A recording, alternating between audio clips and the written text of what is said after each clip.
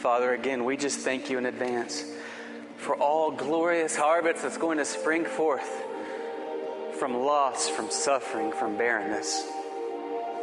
And we entrust that loss, suffering, and barrenness to you to manifest your glory, the power of the resurrection, for your glory, for our joy, and for the hope of the world. In Jesus' glorious name, amen.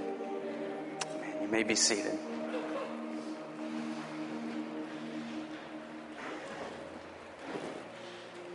So, this morning I want to talk to you as we continue our series on spiritual warfare about the sin of pride. How many of you struggle with pride? Raise your hand. All right, this sermon is for you this morning. I'll be preaching to you, but I'll be especially preaching to those of you who did not raise your hand. You know, this is the insidious nature of pride. The more pride we have in our hearts, somehow the less we are able to detect pride in ourselves, and somehow the more we think we see pride in others. Pride is very deceptive. We can even become proud of our humility. Pride is also very destructive. Without doubt, pride has caused more division in local churches. Pride has caused more destruction in families. Pride has caused more ruin to our country, the United States. Pride has caused more damage to people's relationships with Jesus Christ than any other sin. And throughout this series, we've been talking about the truth that anything that you see, anything that you feel, anything that you struggle with, anything that you are tempted by is preceded by something spiritual and invisible.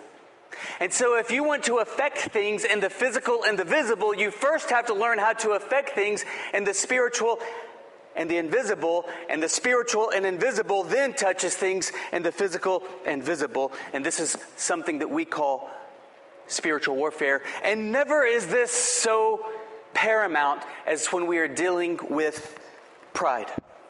And so throughout this series, we've been looking at various Old Testament characters, four, as a matter of fact, who have wrestled personally with Satan himself. We've looked at Eve. We've looked at Job. We've looked at Joshua the high priest and Zechariah. And today we are going to look at David's wrestle with Satan and the incredible consequence when he lost in this battle of spiritual warfare. God won the greater war, but he lost the battle, and it was terribly costly for the people in his life, in his country. So if you have your Bible, open it with me to Chronicles. Just start in the Old Testament in the right, Genesis, start flipping right a little bit. You're in the historical books, and we will be at Chronicles. 1 Chronicles chapter 21. David was a huge casualty of spiritual war when he lost a tangle with Satan. And you may be thinking, oh, I know about this. This is when David committed adultery with Bathsheba. And then from there, he turned around to try to cover his sin, and he had her husband killed. No. Now, those were obviously big sins, right? And they had great consequences. But we read how David wrote Psalm 51 as an aftermath of those, and how his heart was pure and broken and contrite, and he repented and God cleansed him. And then we see in the New Testament, even after the fact, that God said, now this is a man after my own heart. We're going to look at a sin that's even greater than adultery. We're going to look at a sin that's even greater than David's lying. We're going to look at a sin that's even greater than David's murder combined. And it's the sin of pride. And isn't it interesting? People come to church after affairs, or people would go kill somebody, or they just got out of prison for maybe killing somebody or whatever it might be, and we think, wow, they are great, great sinners. Yet in God's eyes, those sins don't even compare to the sin of pride, a sin that infests church every day, and we don't even think it's a big deal. First of all, we might not even discern pride, and if we do discern it, we think, oh, that's no big deal. That's just a little pride. That's not hurting anybody. But in reality, it is very much hurting the heart of God. Pride is very much an offense to God. Let's look at David's tangle with pride. And and Satan. And incidentally, pride is the original sin that caused Satan and a third of the angels to be cast out of heaven. Pride is the original sin in humanity that caused Adam and Eve to be cast out of the Garden of Eden. And the essence of pride is this: I don't need God. Whatever I have, I'm sustaining in my own ability, my own wisdom, my own strength. I don't need God. I'm sustaining all the goodness in my life on my own ability. And this causes us to look down upon people and to treat people poorly. And the heart of this is not only I don't need God, but I am God. Now, when Satan comes against us with the sin of pride, what is he targeting? He's targeting your will. Let's look at this in chapter 21, verse 1 through 4. Then Satan stood against Israel and incited David to number Israel.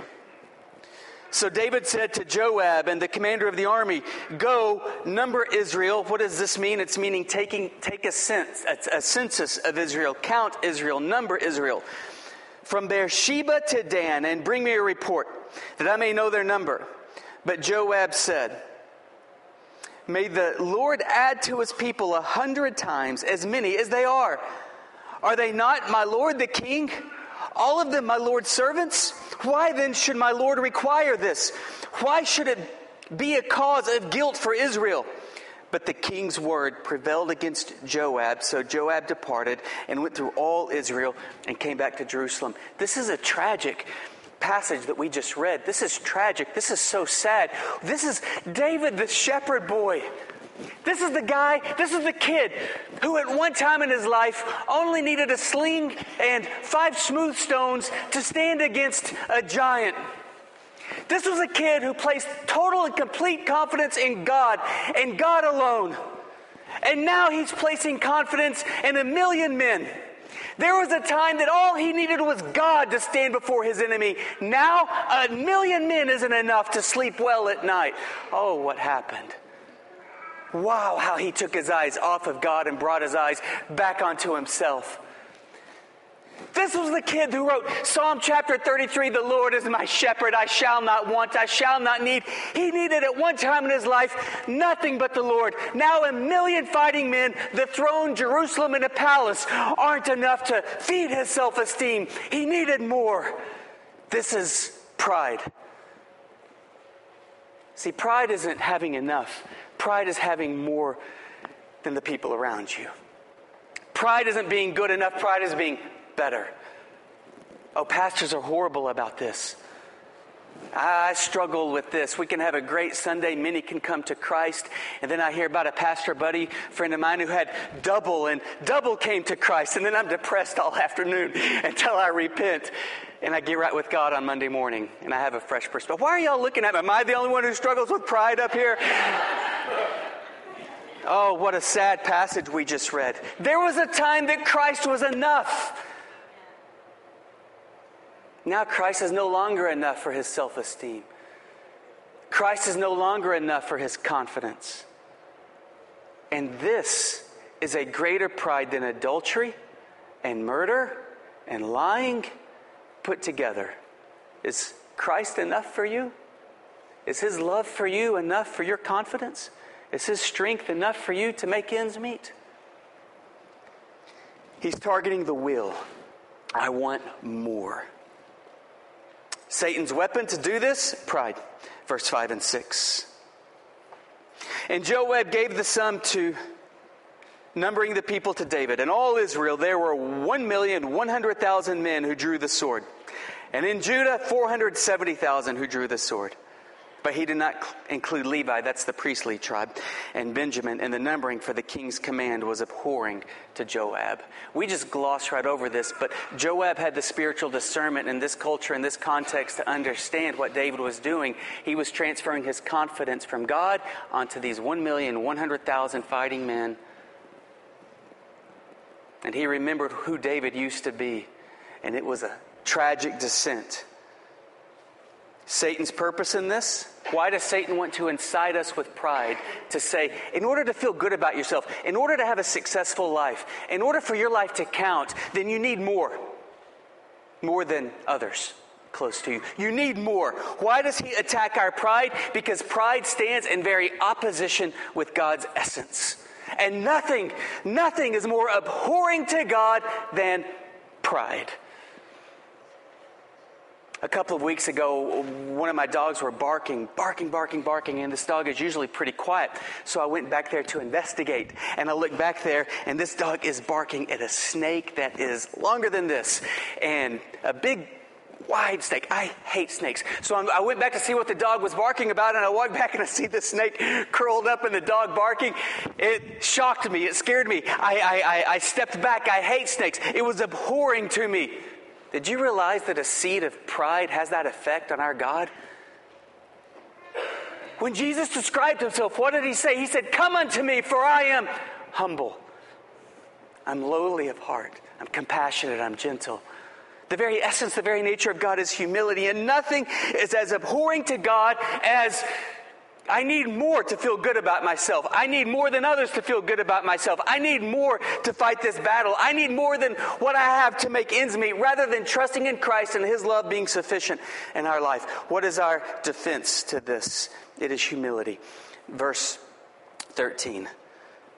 And we'll circle back around to David at the end of the sermon, but let's look at verse 13. But let me lead up to verse 13 for a moment.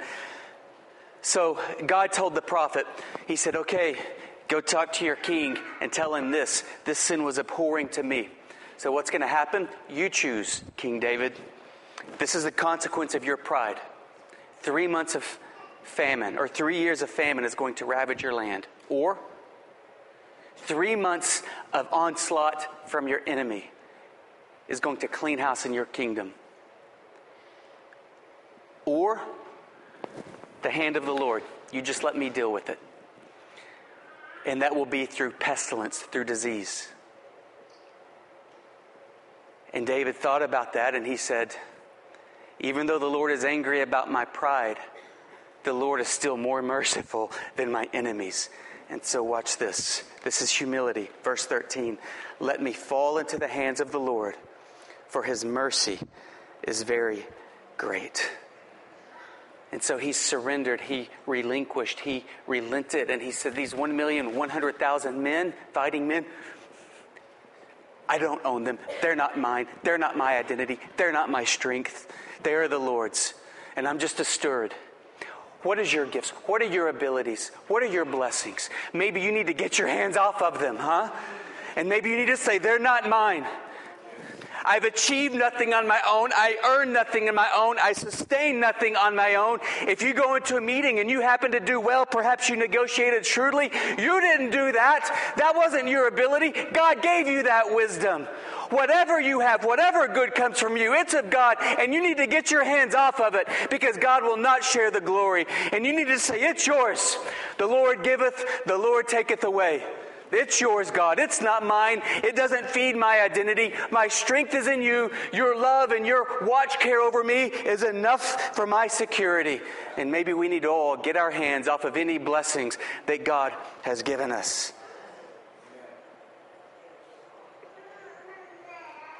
Here's why pride is so abominable. 1, pride defies God. Watch this in Chronicles. His pride led to his downfall. He was unfaithful to the Lord his God. To have this sense that I don't need God, I'm independent of God, I don't need to surrender to God. I can have my hands on the glory. I can say I did it, I achieved it, I won it, I earned it, I sustained it, I keep it. And by the way, we can't handle being God. It causes stress, it causes anxiety, it ruins our health. And it will result in us forfeiting every blessing that God gave us. We need to get our hands off of it. Pride causes the downfall. What does God consider unfaithful? Walking in pride. In Proverbs 16:5, the Lord detests. He's not displeased with. He's not displeased with. The Lord detests all the proud of heart. Be sure of this. They will not go unpunished. Proverbs 16:5. You see, if Satan can incite us to have a seed of pride in our heart, do you want to know what he's accomplished? He's accomplished us to stand in opposition to our God. God opposes the proud, but gives grace to the humble. And that word oppose is a military term, meaning He arrays Himself in full military armor, like a general of an army who's going into battle. When we have a seed of pride in our hearts, like man, that snake, it causes us to stand in opposition with God. It is no small sin. Your heart will become proud and you will forget the Lord, your God. This is what happens. It causes us to forget God. Pride defies God. Secondly, pride distracts your judgment. In his pride, the wicked does not seek Him. In all his thoughts, there is no room for God. I have a friend who had a big decision, and they were wrestling through the decision and had a lot of anxiety about it, and I asked them this simple question. A follower of Jesus Christ, somebody who loves God very much, after weighing all the options and asking many people about it, I said this: have you prayed about it? I mean, have you diligently sought the Lord? Have you prayed about it? Why is it that we consider prayer our last alternative and we say, well, I guess there's nothing else to do but pray? Nothing else to do? That's our very first thing that we should do, and that should run throughout the entire process. We are to pray, pray, pray. And when we have a seed of pride in our heart, we may walk around and talk humble and say, oh, well, to God be the glory and God's good all the time. And yet, if we're not praying, that's an indication that we are prideful, because we're saying we don't need God. We've got it. We can figure it out on our own, and we can just ask other people. How prideful are you? Let me answer that question with this question. How prayerful are you? If you're not very prayerful, you are extremely prideful. No matter how humble you might act, you're saying, I've got it, God. Pride distracts your judgment. Thirdly, have you guys seen this? I've seen this more times than I want to see this ever again. Pride divides friends, families, and churches. Pride divides, doesn't it? Pride only breeds quarrels, but wisdom is found in those who take advice. And then, pride deafens your compassion. Watch this characteristic of love. Love is patient. Love is kind. It does not envy. It does not boast. It is not proud. But something about pride, when we have the seed of pride in our heart, it causes us to start looking down on people. You realize you cannot look up toward God. You cannot walk in humility and at the same time look down on somebody else. Sometimes I see people treating others abrasively, unkindly, without gentleness.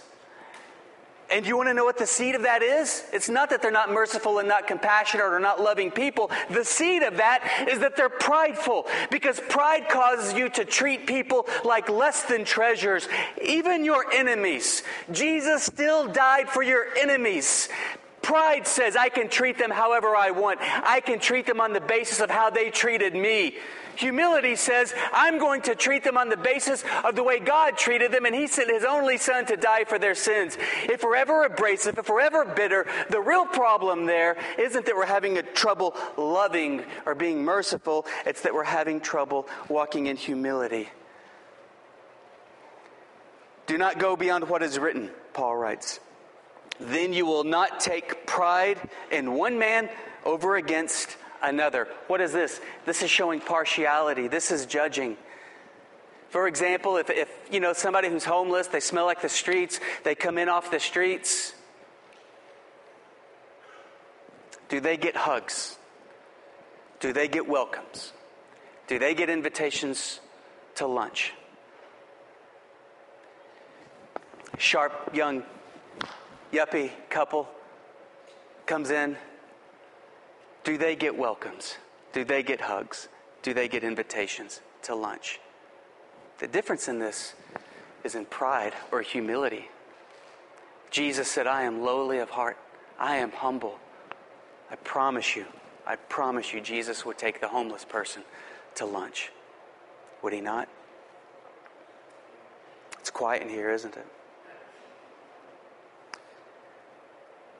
Galatians, Paul writes, each one should test his own actions. Then he can take pride in himself without comparing himself to somebody else. What kind of pride is this talking about? This is the good kind of pride. This is the kind of pride about, I put pride into my work. I do my very best. I'm proud of my family. But the good kind of pride is I take pride in my work, but I know that God gave me the ability to work. I take pride in my work, but detaching God is an abominable pride that will result in a downfall and God's blessings off of it. I take pride in my family, understanding that they're a gift to me from God. The Lord gives, the Lord takes away, but I'm grateful for the season that he gives me with them, and so I'm going to treasure the season that I have with them. But I take pride in my family. I take pride in our church, but they're gifts from the Lord. And I praise him for them. This is the good kind of pride. But the moment we begin comparing to others, that's a bad kind of pride. And we're not saying, I'm grateful for what I have as long as it's more than what other people have. Then he can take pride in himself without comparing himself to somebody else, for each one should carry his own load. Pride deafens your compassion. And then finally, pride destroys your soul. Pride destroys your soul. Watch the result of pride. If Satan can entice us to say, I did it, I earned it, I owned it, it's up to me. If he can entice us to have pride, then he causes us to stand in opposition from God, and God will purge the pride from his children. We better walk humbly before God or we will be humiliated. Proverbs 16:18 says, pride goes before destruction, a haughty spirit before a fall. Isaiah 2:11 says, the eyes of the arrogant man will be humbled, and the pride of men brought low. The Lord alone will be exalted in that day. And the Lord Almighty, in Isaiah, planned it to bring low the pride of all glory and to humble all who are renowned on the earth. Sometimes you look at just prideful, arrogant people prospering and you say, I don't get it. I don't get it. Why? I would say, one, because Satan is the prince of the air, and two, just wait. Just wait. God knows the end of the matter. And God is so patient. And sometimes you might even look at your enemies and say, I don't understand why they're prospering. Just wait. God knows the end of the matter. And God is exercising his mercy and grace because he knows the result of standing in opposition to his nature by harboring pride. And he's giving them time to repent. He's giving them time to walk in humility. And he knows the end of the matter. And if they don't turn, the end of the matter is not pleasant. It's not good. And so just wait. And if God is relenting his discipline, if God is relenting his wrath upon pride, then it's for a reason, and that should stir your compassion to pray for that person and for God to be merciful upon that person. Isaiah 2:12, the Lord Almighty has a day in store for all the proud and lofty, for all that is exalted will be humbled. As I said earlier, this was Satan's original sin in heaven. This was the original sin on earth. And this continues to be the most destructive sin in the local church today, as well as in families today. This is the sin that's holding revival back from our country. This is the sin that's causing our country to go in ruins. Pride. We don't need God. The Supreme Court, we talked a great deal about it, indicated that in their decision. We don't need God is at the heart of America. The Oklahoma City, they had to remove the 10 Commandments from their law. We don't need God. And Christians walk passively. And you say, well, no, we don't. Do we not? There was a time that people would not dare have a Little League game that had basketball, baseball, football, whatever it might be on Sunday morning because Christians were going to be in church. Today, so many people are out. Why? Because church is not an issue. They say, Pastor, I can't be at church on Sunday. I'm sorry, but I've got our Little League baseball game or whatever it might be. What is that? That's deferring to the gods of this world instead of submitting to the God of the universe. That is pride. That's saying we don't need you, God. We're self-sufficient without you, God. We don't have to defer to your ways. What's the opposite of pride? And it is a breath of fresh air. And the opposite of pride is humility. With humility comes wisdom. When pride comes, then comes disgrace. But with humility comes wisdom. And there is an incredible amount of wisdom to trusting the Lord's ways and to deferring to the Lord and surrendering to the Lord and having spiritual backbone and standing up for your convictions, because you walk in humility and God is God and you defer to Him and not the gods of this world. There was a time when I was going through college, I got a job waiting tables, and I told my manager, I said, listen, I can't work Sunday mornings. Sunday mornings are important to me. I've got to be in church, and I can't work Monday nights. Monday nights are important to me. I've got to be at Young Life. And so guess what happened? The very next time the schedule came around, I was scheduled on Sunday morning and Monday evenings. Managers will do that trick to you. They'll do that. And what are they looking for? They're looking for and expecting for you to be like most Christians in America, and that's just to give up your backbone and just say, okay, well, I've got to defer to you because you're the God of this world rather than the God of the universe. But if there's Christians, and this is just one example, if there's Christians who stand up and say, no, then we'll begin taking our culture back, but not until then. Christians are screaming at Obama. Christians are screaming at Congress. Christians are looking at Fox News for a savior. Redemption of our country is in not Congress, not the White House, but church. For Christians to begin standing up and living out our convictions. That is our hope. That is our only hope. So let's praise God. So I didn't work. And he said, okay, yeah, that's right. I forgot. That's right. I said, okay, thank you. Remember, Sunday mornings, Monday nights, I need those off. And he said, okay. And so the next time he made the schedule, guess what? I think out of the month, he only scheduled me one Sunday morning and one Monday night. And I went and I saw him. I said, I'm sincere in this. My faith is real to me. These things are important to me. I will quit. If you want me to quit, that's fine. I'll get another job. But I had bills to pay. Did you know that you cannot walk in humility without it costing you something? If your walk of humility doesn't cost you something, you are not walking in humility at all. If it doesn't cost you a little pride in that fight with your spouse, if it doesn't cost you a little ego, if it doesn't cost you money, if it doesn't cost you time, if it doesn't cost you something, you're not walking in humility, you're not trusting in the Lord, and you're standing in opposition of God. With humility comes wisdom, and it just clarifies things, doesn't it? It just clarifies things. With humility comes honor. A man's pride brings him low, but a man of lowly spirit gains honor. The honor comes, not immediately, but the honor comes in due time. But yeah, you have to walk in humility, and people will take shots at your ego, and your ego gets beat down, and you continue to walk in humility, and there is no honor, and your ego continues to get beat down. Oh, that is a beautiful thing. That's a beautiful thing, because your ego is getting beat down until the things that when you're finally walking in humility, the things that beat your ego down that entire time no longer bother you anymore, because you've learned to surrender those things. And then finally you're a purged soul, and God's hand of blessing will begin to raise you up. With humility comes God's favor. Though the Lord is on high, He looks upon the lowly, but the proud He knows from afar. Pride is rampant in the GOP debates, the Democratic debates, Fox News, CNN, isn't it? Pride is rampant in the entertainment business. We would expect that. But what's tragic is pride is rampant in the local church, isn't it? Oh, that God would have a group of people who would walk in humility. His hand of blessing and favor would be upon those people.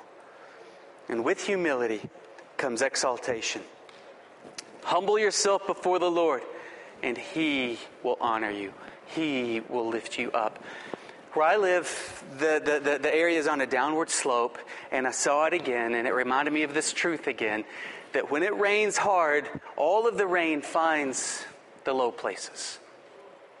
The rain doesn't climb up. The rain never climbs up. The rain always flows to the lowest places. And so it is with the power of God, the provision of God, the favor of God, the divine anointing of the Lord, the goodness of the Lord upon us. The rain of God always finds the lowest places. Those saints who are walking the lowest. Those saints who are walking in the greatest humility. Those saints who are deferring to one another because their ego isn't in the picture. Those saints who their hands are off of the blessings because all glory goes to God. Those saints who sleep well at night because they understand they're not holding anything up in their hands. They understand they're not holding any blessings in their grip. It's all from God and it's all up to God. With this kind of humility comes exaltation. So let me ask you this. What can you let go of to walk in humility? Think about this question as we watch this video. What can you let go of in order to walk in greater humility? Is there any pride in you that can be purged? If you let go of that pride, it will invite God's favor and blessing onto your life. Okay, let's watch this video.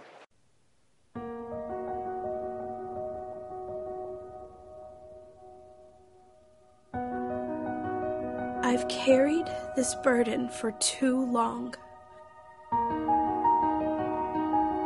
I have turned from you, and my heart has turned to stone.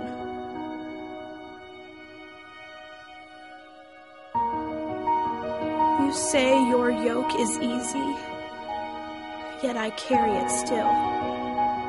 You say your burden is light, yet I carry it still. You say you will give me rest, yet I carry it still.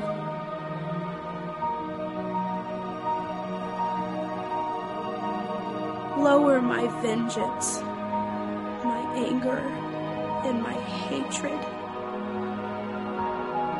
and banish my wicked thoughts from me. Send down a drop from heaven of your Holy Spirit to soften this heart of rock of mine.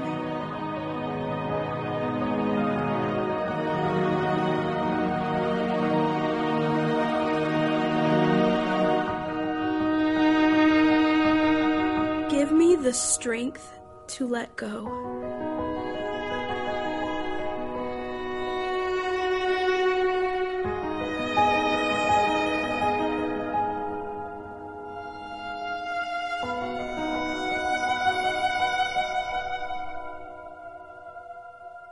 Let my memory provide no shelter for grievance against another. Let my heart provide no harbor for hatred of another. Let my tongue be no accomplice in the judgment of a brother. Give me the strength to surrender. Give me the strength to be weak, to let go, and not pick it up again.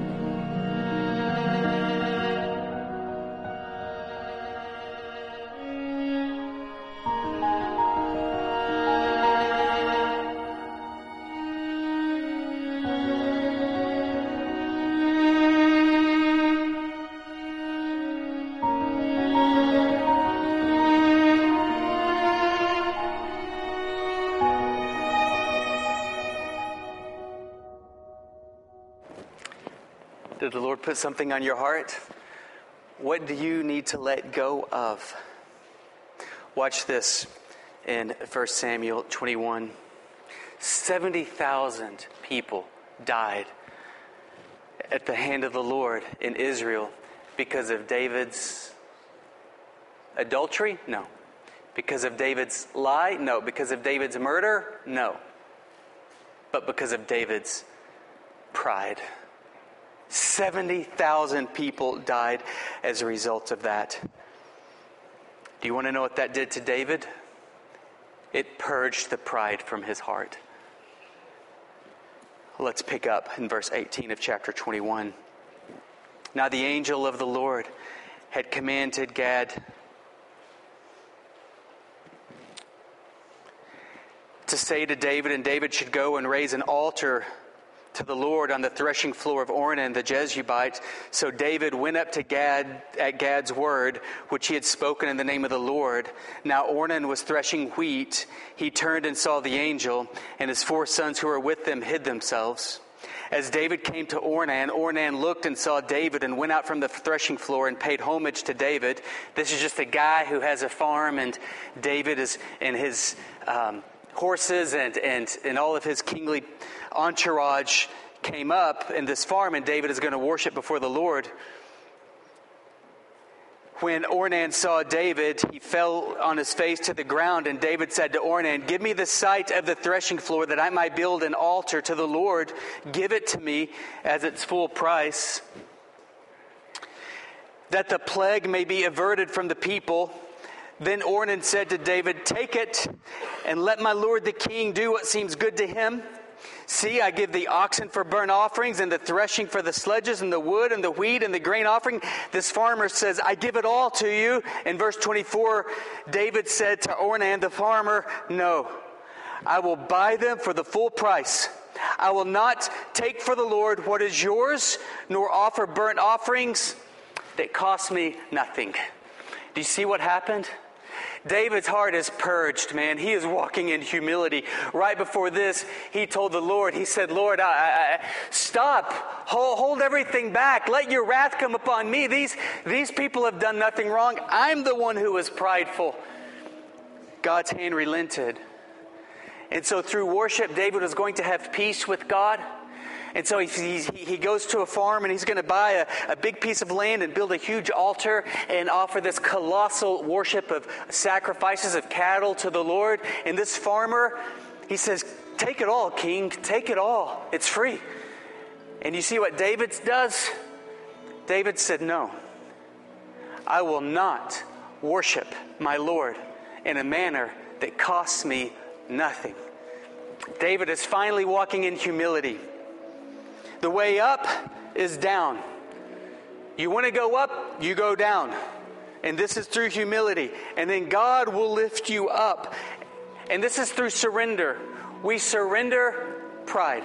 What are you holding on to? We surrender pride. And your surrender to Christ must cost you something. It might cost you a job. It might cost you income. It might cost you an ungodly relationship. It might cost you friends. But your surrender to Christ must cost you something, or it is no surrender at all. And this is the reason why. Jesus doesn't want to be first place in your life. Number one priority of 5 or 10 great priorities. Do you understand that? That thought process enables us to compartmentalize Jesus. Jesus is not the first of many priorities. He's not even the first of a few priorities. Jesus is number one in everything that we do. He doesn't want to be first. He wants to be all. He doesn't want us to compartmentalize our lives. He doesn't want the first piece of the pie. He wants the whole pie. What will it cost you this morning to give Jesus everything? Because if He is not Lord of all of your life, He's not Lord of all at all. If He's not Lord of all, He is not Lord at all. So what is it going to cost you to give up all? Remember Satan? In Isaiah chapter 14, we see that Satan said, "I will exalt. I will ascend. I will raise myself up. I will be like God." Satan kept climbing and climbing and climbing and climbing and climbing. And Jesus said, "I saw Satan thrown out of heaven like a bolt of lightning."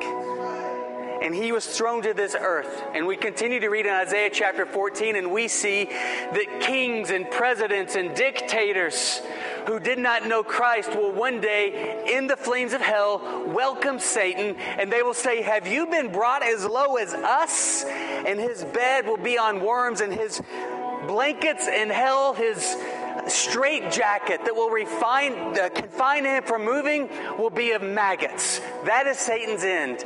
His bed, his mattress, his worms, and his straight jacket will be maggots. That's how low Satan is going to go. How high do you climb? That is how low you are going to fall. But how low can you intentionally go? How humbly can we walk? How much pride can we give up? That is how great God is going to exalt us. Would you stand with me, please? What do you need to let go of to walk in humility? It's got to cost you something. And if it doesn't cost you, it is no surrender at all. He's the Lord of all your life, or He's not the Lord at all. What area or areas are you holding back from the Lord? You say, well, I thought that was just a little compartmentalized pet sin. No, it's pride. It's saying, I don't need you, Lord. You're not the God of my life. I don't surrender all.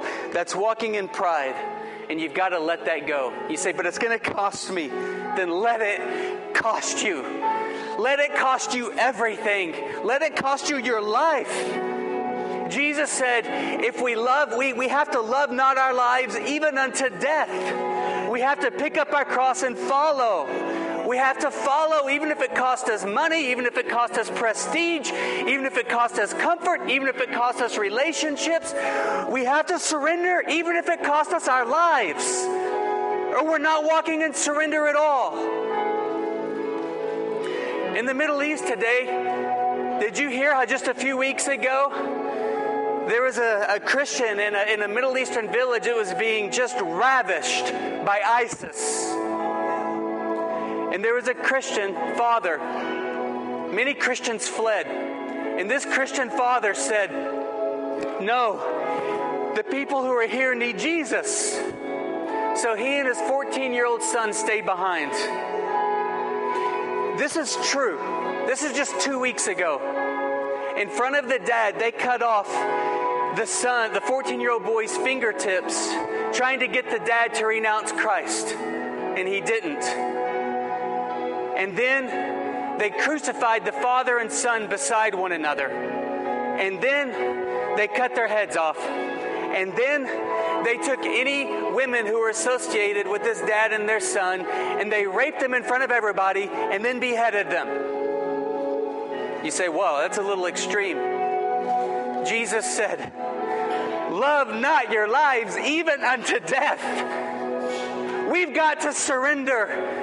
We've got to give Jesus all of our lives, or He's not the Lord at all. And so now you think of your little pet sin, you think of your pet pride, you think of your pet bitterness. Will you continue to walk stubbornly and obstinately before the Lord, or will you surrender that to Christ? Let's surrender to the Lord. Count the cost. Count the costs. He will reward you 1,000 times in this life or the life to come. How He rewards is His business. But let's make our business surrendering all to the glory of Christ.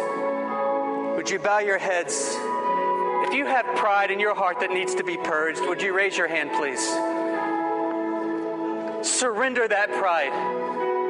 Walk in humility before the Lord. Let go of that pride. Let's not just go to church this morning. Let's be the church, and let's be entirely consecrated to Christ. Let's respond.